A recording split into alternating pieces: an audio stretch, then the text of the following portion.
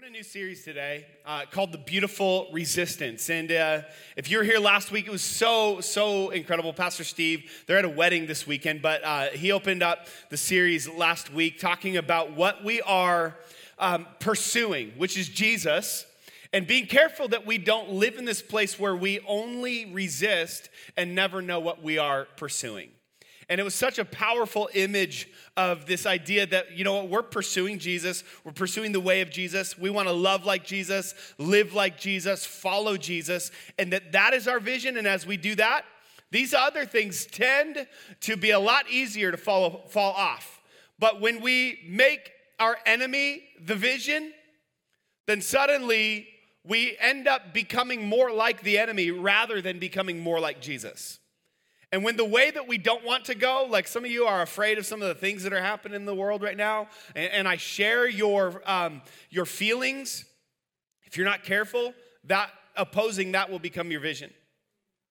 And following Jesus will live in the dust, way back in the road, and you're like, why did I end up in all of this fear and all of this worry? It's because the vision was the very thing you were meant to be running from, or instead of running from it, you ran towards it, and you missed the fact that God gives us a better vision. So that is the foundation for this series. Turn to your neighbor and say, "You look beautiful today. You look beautiful today." Now what I want you to do is I want you to just give them a little shove. Just push them. Just give them a shove, I'm resisting you now, okay? Beautiful resistance. And the core idea of this series was actually inspired by a book called Beautiful Resistance, written by John Tyson. I would encourage you to pick it up. And we use this idea, at least, to launch this series. We're doing our own thing, but this is the inspiration for it, and I want to give credit to John Tyson, the author of that book. And his basic idea is this must resist that. And it started from Dietrich Bonhoeffer. Many of you might know who he is, an important character in fighting the Nazis. And it was, I won't go into his whole story, but a lot of people thought he was crazy for what he was doing. And he was operating like a secret seminary. And one of his friends was in town, dude, what are you doing? Come home. This is a waste of time. So he takes him up a hill, and they overlook a training camp for Nazi soldiers. He says, "You want to know why I do this? It's because what we are doing, is producing people that are stronger than that. This must be stronger than that." Now, here's what we don't want to do. Is we don't want to equate every situation that we deal with like it is Nazi Germany. But here's what we do. We understand that there are forces, and there are ideologies, and there are ideas, and there are fears that if we're not careful, we will respond to them rather than be stronger than them. What we want to do is we want to be so full of a vision from God that we have no problem being able to overcome what is coming at us. And I want to turn your attention to 2 Kings, the book of 2 Kings in the Old Testament. And this chronicles the stories of many of the Old Testament kings. And we actually talked about one several weeks ago, Jehoshaphat. And it would say about these kings, they did what was right, or they did what was wrong or evil in the eyes of the Lord. And today I want to read about this king Joash. In the 7th year, it says this, in 2 Kings, chapter 12, and we'll start in verse 1. In the 7th year of Jehu, Joash became king. And he reigned in Jerusalem for 40 years. His mother's name was Zibiah. She was from Beersheba. These are hard words to say, okay, so give me a break. Joash did what was right in the eyes of the Lord all the years that the priest instructed him. The high places, however, were not removed, and the people continued to offer sacrifices and burn incense there. The high places were not removed. I want to speak on this idea, worship must resist ideology. And if you're taking notes, you can write down, worship must resist ideology, with the subtitle, The Thing About High Places. The Thing About High Places. If you write that down, then you can close your eyes and you can pray with me. Let's believe that God's going to speak to us today. God, thank you so much for just what you're doing. in the life of our church, and not just in this building, but God, in each of us as individuals. And we thank you, God, even for that reminder today that you are Jireh, our provider. You are more than enough. Let us operate from a reminder and a constant understanding that we do not need to manufacture this thing and fix it ourselves, but we can actually rely on you. We love you, God, and we thank you for the sunshine. May it stay all this week. We resist the forecast that says it's going to rain. We're done. We're done, God. And you and I have had a partnership, Lord, where we've been talking lately, and you made it sunny for Easter. You made it sunny for Mother's Day. And I believe it's because you heard my prayer. And so I just believe that you're going to hear my prayer today, and you're going to make it sunny all week long in Jesus' name. Everyone who agreed with that prayer said amen. Amen. Thank you. And if it's not, do not blame me. Blame God. He's the one who put the sun up there. So I remember, by the way, I want to shout out my neighbors. I'm not going to call them out, but they're here. My neighbors are here. So you guys can investigate who they are. But whoever's looking around right now, that's my neighbors. I told them I was going to come and make them wave, but I'm not going to do that. And so I remember a time, I'm not super proud of this. And I'm honestly impressed by the fact that I'm still married. Noelle and I will celebrate our 14-year anniversary on Tuesday. And thank you. Thank you. 14 years. I'm not going to comment on my age, but I don't know how we made it to here. Not because our marriage hasn't been great, but because some of the events that happened before we got married. I dated, Noelle and I dated just after high school, and we were young and immature, especially me, and we dated for about 3.5 weeks, and then we called it quits. It didn't work, just wasn't it. I wasn't ready. I was immature. About 3 days later, I realized I am an idiot, and I spent the next almost 3 years regretting the decision to not date her anymore. And I was in turmoil. We went to Bible college at the same place, and the whole time I'm like, I'm stuck on this girl. For real, this is a true story. And so I don't know if you guys remember iPods. Anyone remember iPod photos, right? Got mine from freeipods.com. I'll tell you the story later. That's also a true story. And I had this iPod, and what you could do back in the day before Spotify and all these things is you could load it up on your iTunes, and then you could assign whatever picture for the album art. You know what I'm talking about, right? Anyone ever do that? Like, you just put pictures on there because you could. It was just the novel thing to do. And so I would have all these songs that reminded me of Noelle. And so naturally, I found all of these pictures of Noelle, and I assigned them to all of these songs. And you're saying, Taylor, this is creepy. And I'm saying, yes, it is, and it gets worse, okay? It gets worse. I had all these songs, one in particular, if anyone remembers it, a song called I'll Be by Edwin McCain. Anyone remember? I'll be your crying shoulder. The raspy, right? I'll be the greatest fan of your life. Yeah? Thank you. I know you didn't come for a concert, but I gave you one. You're welcome. And I had all these songs, and I had these pictures of Noelle, and it was totally weird. It's totally weird. But it was like what got me through the day. You know what I mean? Or that's not it's what cake. I don't know. Whatever. We're gonna move on. It's weird. This is weird. It's weird because it's weird.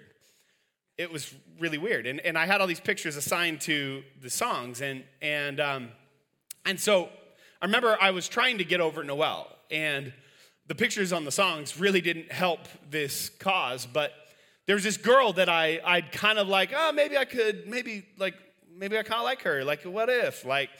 And this girl, she asked if she could borrow my iPod, which is a great opportunity. Like, she's going to be impressed with my music list. She's going to think, wow, Taylor's got good taste.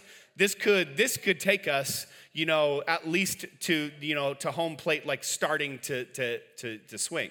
And so I'm like, okay, yeah, you can have my iPod. Here's some suggestions. And a few days later, I found this out later. She goes up to Noelle and she says, Noelle, I don't know how to ask you this, but did you and Taylor ever have a thing? And Noelle's like, well, why do you ask? She's like, well, I don't know how to say this. I was borrowing his iPod, and he's got all of these songs that I really like, these romantic, lovey songs, but all of them have your picture attached to them. And so I'm thinking, like, either you guys had something or this dude is a real weirdo. And at that moment, I completely lost any chance of being with this girl, which I'm so glad it happened because I'm not with her today. I'm with Noelle today after 14 years of marriage. Somehow she overlooked that moment. And so and you're like, okay, Taylor, what does this mean? What's funny is this really did serve as an idol in my life for years. Not just the iPod. I mean, the iPod was the container for what became this thing that I could not let go of. And it became like an idol in my life because it stole my joy and it made me live with anxiety and fear and that even bled into like envy and hatred and bitterness and frustration and impatience. And I had no joy and I had no happiness. And it began to set the culture and the atmosphere of my life. And even my friends started avoiding me at times because I was so stuck. And a lot of times what we do is we look at idols, right, as it's a thing in a place and it means this. But sometimes it's anything that can keep you stuck, that you let keep you stuck. And there was a moment that finally, after all of the pride and all of the unwillingness to deal with my own insecurities and my emotions and my immaturities, that I finally went to God and I surrendered the idol. And God began to tear down walls and I began to worship and pray and seek God. And finally, I surrendered it. And as I surrendered it, it was like just soon after God said, okay, now I'm going to turn those ashes into beauty. I'm going to redeem that for you and bring it back into your life where instead of it being an idol, it's going to be a monument to my glory. And this is what I love about when God changes a story is that he can turn it into his glory. Wow, that rhymes and it just came to me, Alejandra. But this is the truth. This is the truth. Because a lot of times what we do is we think that to give this up is to surrender what I think my life might look like. And it absolutely is. But it's to trust that God has something better. I had to surrender this because it was an idol in my life. And isn't it funny how we don't like the culture of our lives sometimes, and it's like a nasty smell of moldy cheese embedded into the carpet in the center of a small, unventilated room, but we spray it with Febreze thinking it will fix the issue. So we try and cover it up, we try and move on, we try and pretend it didn't happen, we try and go a few days, and now the feelings are gone. We're used to the smell. We don't realize it, that it's setting the entire culture of our lives, but we're unwilling to deal with the cheese that is creating the scent. And by the way, sometimes it is important to deal with the smell, but you must first remove the thing that is creating the smell. There's an author by the name of Bruce Benson, and he says this about idolatry. Not only are we capable of creating idols and worshiping those idols, but we are likewise capable of being almost or completely blind to their existence. So not only can we create idols and worship them, we can do so not even knowing it. Our recognition of idols, he goes on, our recognition of idols for what they are is often selective. Look at the life of Joash, right? Joash is a young king, and a little bit of his backstory. He became king at 7, and he's anointed king by the priest. Priest Jehoiada was a good man. He was a good priest, and he loved the Lord. He honored God, and he really helped Joash in his journey. He became king at 7, which is like if you imagine, like anybody know my 6.5-year-old, almost 7-year-old, Hayden? Like she wants to be queen. but I don't trust her with anything. Like the other day, she's at the top of the steps with one arm, our 2-year-old, saying, Dad, look, I can carry her with one arm. And then they both tumbled down. I'm just kidding, they didn't. But it's funny because he becomes king at 7, so obviously he needs some help. But what it says is it's fascinating because it goes on the end of his life, and God says this about him. It says he did what was right in the eyes of the Lord. Isn't that incredible? That a 7-year-old, God can take your imperfections and your inexperience, he can still twist things and get you to a place where you have success. But he missed one thing. He did not tear down the high places. I think it's fascinating that God in his providence, he orchestrates it to where we read this because it is possible to do what is right and still miss God. It is possible to honor God and dishonor God. It is possible to obey Scripture and yet do what is wrong. It is possible to have your actions in line with what God would say, but your heart removed from him. You heard the old proverb, right? It says, eat and drink in the king's presence, but your hearts are far from him. It is possible for you to do every right thing, use wisdom and good stewardship, be kind and all of those things, and still miss God. If you've got a place that contains idolatry, then friends, you will be just like Joash, where you do what is right, but you still miss the presence of God. The high places. A little bit about these high places were elevated spaces, oftentimes, not always high. Sometimes they were at the entrance or the gates of a city. So sometimes it was elevated, but sometimes it was first. In either way, it would set the culture of wherever it was. So the high place would be known and it would be seen, and all around it would kind of set and create the culture in whatever city that it was in. So it was an important thing. It had economic like implications. Those high places meant flourishing at times for the city. And on one hand, they represented that stability, but on the other hand, it's like, you ever been to New Orleans? Anyone ever been to New Orleans? Beautiful city. Music is amazing. The culture is just vibrant, and there's laughter, and there's life, and there's excitement, and there's uniqueness, and there's art, and it's awesome. And there's witchcraft, and they worship sex, and there's demons, and there's devils, and there's darkness. Like, no, for real. Like, you can walk by streets and you feel pushed back by something because there's another God that is not Jesus that is being praised. And so you walk by it and you sense the culture. It's like, whoa. I've only been once.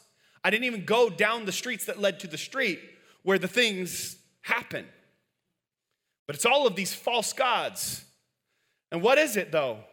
If they were to rid New Orleans of that stuff, do you know what would happen to the economy? So what? They find themselves caught between, do we keep people's paychecks? Do we honor God? I imagine Joash perhaps feeling some of the same feelings. I mean, he's a young king, right? His grandma created some of these high places. Had his family murdered too, which is super not nice. Bad people.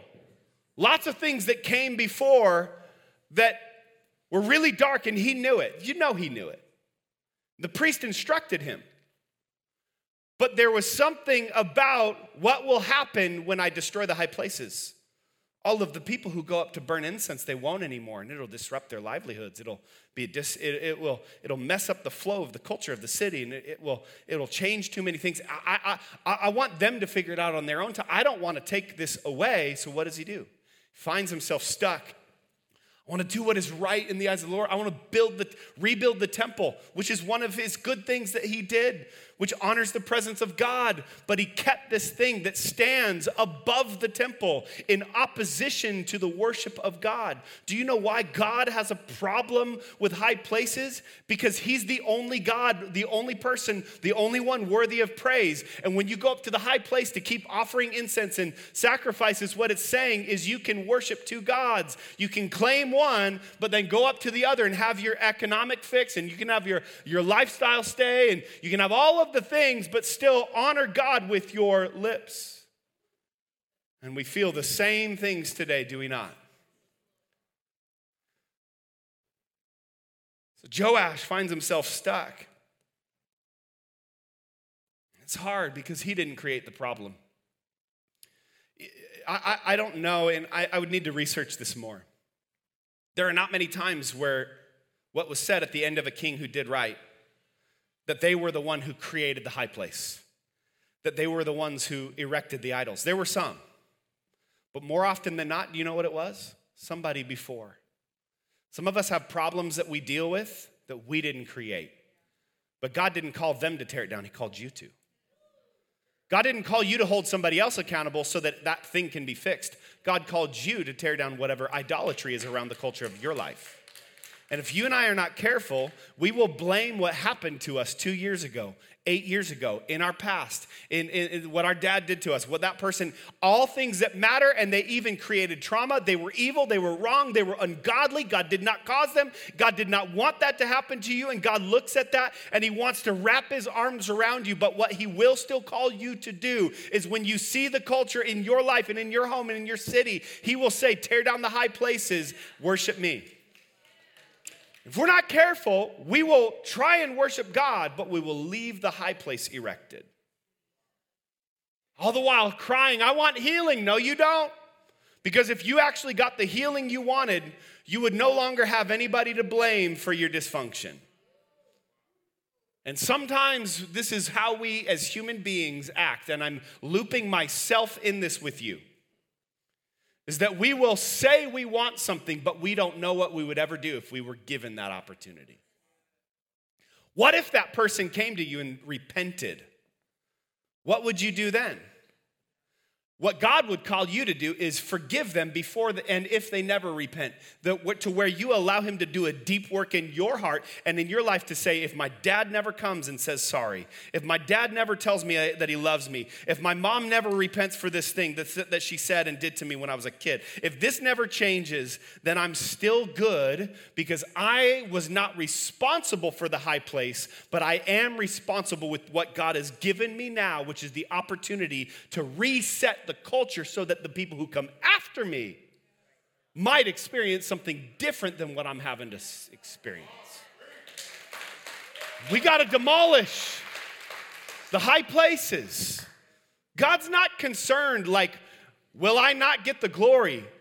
God sees the end from the beginning. He's not insecure. What he wants is for you to stop living bound. And you don't often know it, I don't often know it, that the high place that is the source for all of the things that I think are good in my life is actually the very thing that is keeping me stuck. So why does this matter? I want to talk about 3 things about high places. And I want to contrast it with 3 things about worship. 3 things about high places and 3 things about worship. Number 1, high places thrive on keeping us bound. High places thrive on keeping us bound, but worship sets us free. I love this. Verse 3 says, the high places, however, were not removed. And this is the line I want us to get. It says this, the people continued. The people continued. They continued to offer sacrifices. They continued to burn incense. What this really means is they kept the cycles going. And the pattern and the cycles and the insecurities and all of the things that we tend to have come at us, when we don't remove the high place, we will resent the pattern and we'll keep it going at the same time. We will wish that didn't, yet we will keep it going. What it says is they continued to offer sacrifices. When you think back at your life, you're probably not going to, maybe 1 or 2. Like the time I drove the car into the river because I thought it would be cool. That's like one of those moments you'll never forget because you probably go straight to heaven at that point. But for the most part, do you know the things that you'll remember? It was the time that you kept coming back to that habit. The time you kept the conversation alive a little bit too long. It's the time that you stayed up a little too late and you gave yourself once again to the thing that you tried to denounce. You let the conversation linger. You had to get the last word in that one more time, but this time the conversation escalated, didn't it? And what happens is the high places thrive on you coming back. This is how the pornography industry keeps going, is it's not worried about whether you look once. Where it thrives is when you come back, because it keeps you hooked. Isn't this how media, like, can we just poke at media? It's like, every time your friend is like, did you see this video? Everyone's like nervous, what is he gonna say? This is gonna be the demise of the other party. And you know what happens every time you look? You give them exactly what you want. And what do? We keep this fear as an idol in our life, and they get their money still. The high place remains. We become subject to these ideologies, and they will change to fit the culture because their goal is not truth. Their goal is keeping the culture around it hooked to it. Okay, notice how truth moves. And every side, up, down, left, right, middle, underneath, they all do it.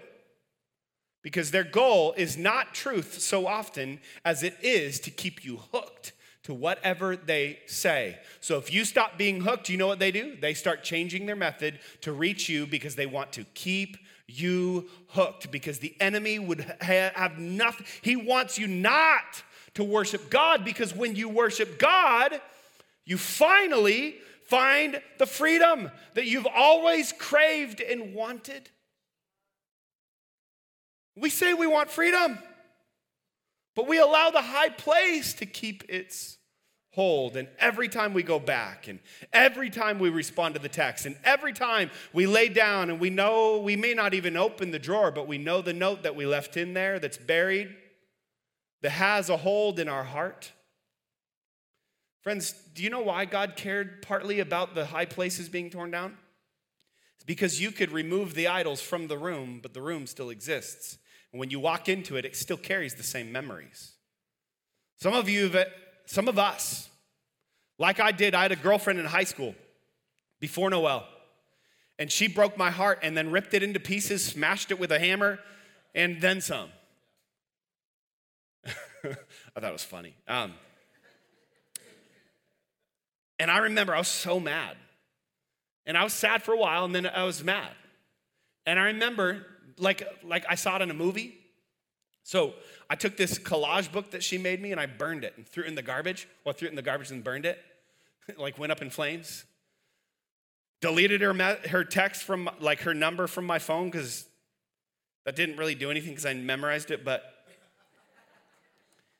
and I couldn't delete the text messages because it was before threaded texting. It was on my old Nokia. I would avoid her because I wanted to move on. But do you know what I kept? I kept the wallet-sized picture. We don't do those anymore, right? I had that little wallet picture in my wallet. And every time I would grab my wallet, I would think of what was and what was no longer. I didn't even realize that I had a high place. I was carrying around a source of worship.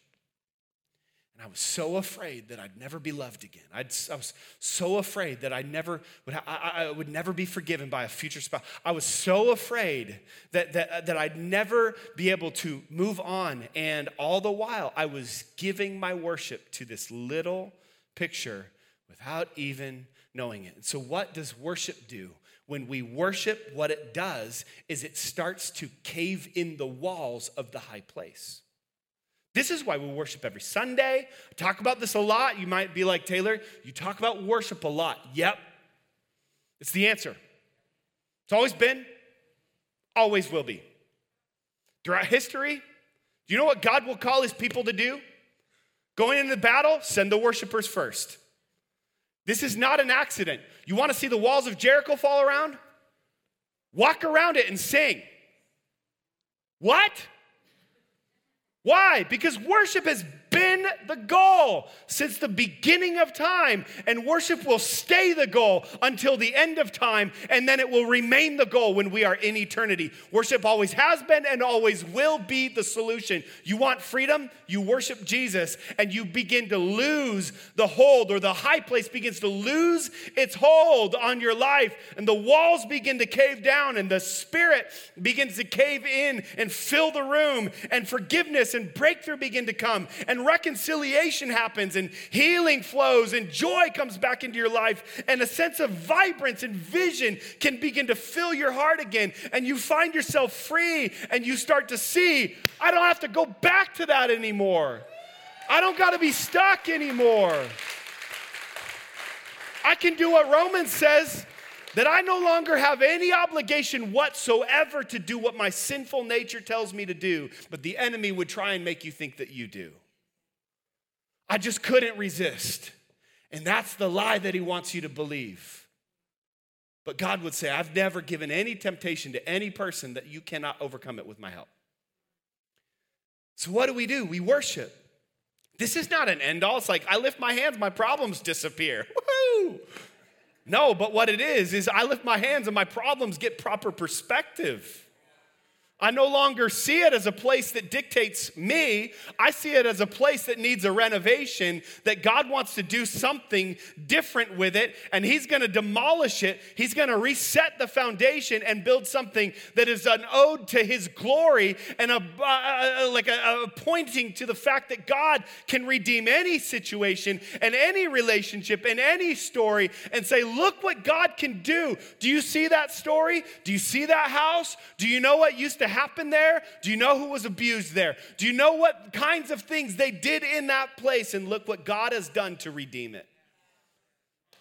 I'll invite the band to come forward. I have some friends who started a church in Portland, Oregon, and they, on Saturday nights, I won't go into the things that happened in the building, but they were full on everything that sexually that Scripture would condemn as not good. They would do these acts in this building on Saturday nights. So they said, that's why we chose this building to do church. And they would find remnants of the things that happened the night before, and we won't go into it, on the floor. And they'd get in there and they'd play worship music and project it onto the atmosphere of the room. They'd sweep up this stuff. And they would let their whole church know, you know why we're here? It's because we believe that those people are loved by God. God wants to redeem their stories. And so we're going to worship louder than they sin. We're going to sing as loud as we can. We're going to change the atmosphere of this place. And what's crazy is people that would go on Saturday nights started to hear about the church that was happening Sunday mornings. And some of them would give their hearts to God because they sensed there's something. I used to be able to come in here and do whatever I wanted, but some reason now I can no longer give myself to these things. Why? Worship changes atmospheres. Worship sets you free. Worship, is it the answer?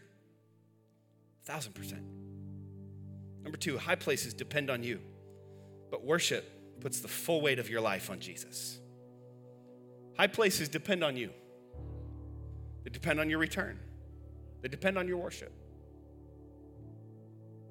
Worship. You worship the true God. You remind yourself, I'm putting the full weight of my life and my future, my fatherhood, my success, my career, my future, my plans, my insecurities, doubts, the things I wish would have been different, the things that I thought I had more to do with than I really did, my friendships, the ones that are working, the ones that don't. I'm taking it all, giving it back to God. The only thing that can truly give you perspective there is when you worship, because you have to. The reason we lift our hands in some ways is because it signifies a dropping of what was in your hands before. And sometimes it's good, sometimes I'm a worshiper, been around for a long time, I like to do it, it's just automatic for me. But I love to hear those words, never been more loved than I am right now. I wasn't holding you up. So there's nothing I can do to let you down. And those words set me free this morning. I don't got to perform. I don't need you to like me. I want you to. I hope you do. I know my forehead's really red from getting all the sun yesterday, and I look kind of weird right now. And I could lose a couple pounds, and I wish I was smarter and a little bit better and a little bit skinnier and a little bit cooler. But you know what? At the end of the day, I am not here for you. I'm here to glorify God. And if you come with me, let's go. But I don't need you. And you don't need me. You don't need me to like you, think you're cool. Because you are loved by God. And worship, what it does is it reminds you where you're rooted. Puts the full weight of your life on God. Sometimes you know what we do? We do what Colossians 2:8 says. See to it that no one takes you captive through hollow and deceptive philosophies. Get this. Which depend on human tradition and the spiritual forces of the world rather than on Christ. Your goal in life, friends, let me set you free, is not to discover yourself. It is not to find yourself. It is not to discover who you really are and to look deep within and to live your truest self and to elevate your mind and all of those things. Those are good things. Do it. But that is not the vision. That is not your goal. Because at the end of the day, the goal in this life is that every breath that you breathe, everything that you do, every relationship you have, every part of your family, all of your good and all of your bad, every decision you've ever made and every decision you will ever make, is that it would bring glory to God. There is no other reason for your existence. And get this, when you do that, you find the freedom that you thought could come through your own works.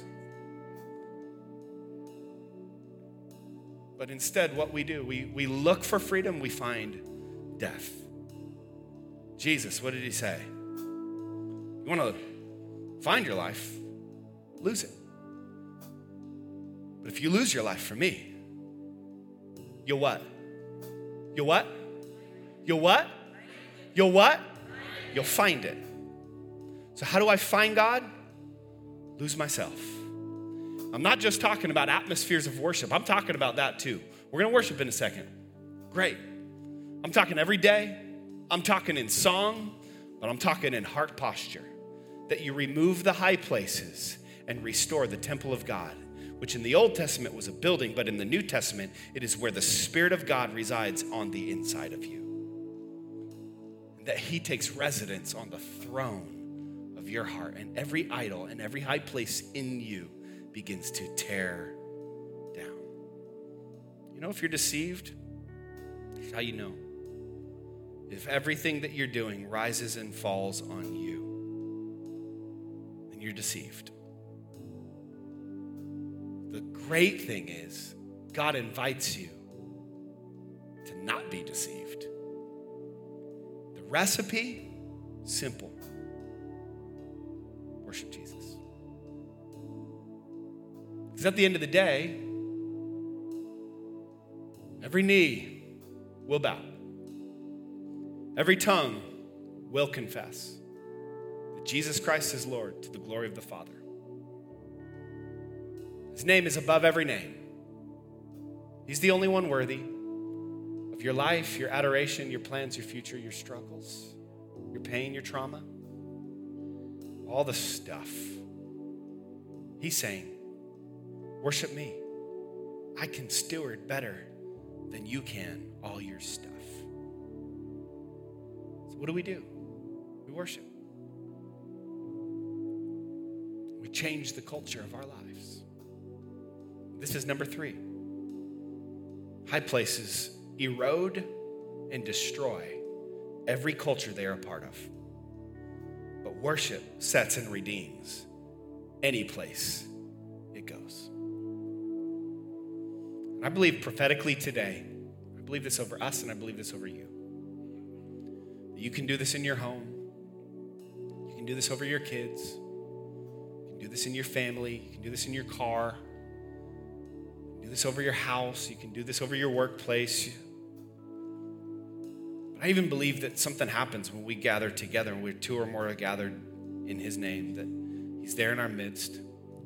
And as we worship, I think sometimes I look out and as I stand here, I can see out the window, and I can kind of like, if I close my eyes for a second, I see Auburn, I see Kent, I see Covington, I see Berrydale. Anyone know Berrydale? Shows up on your maps and the weather. You know what I'm talking about? But no one knows where it is. Berrydale. If you're from Berrydale, I love you.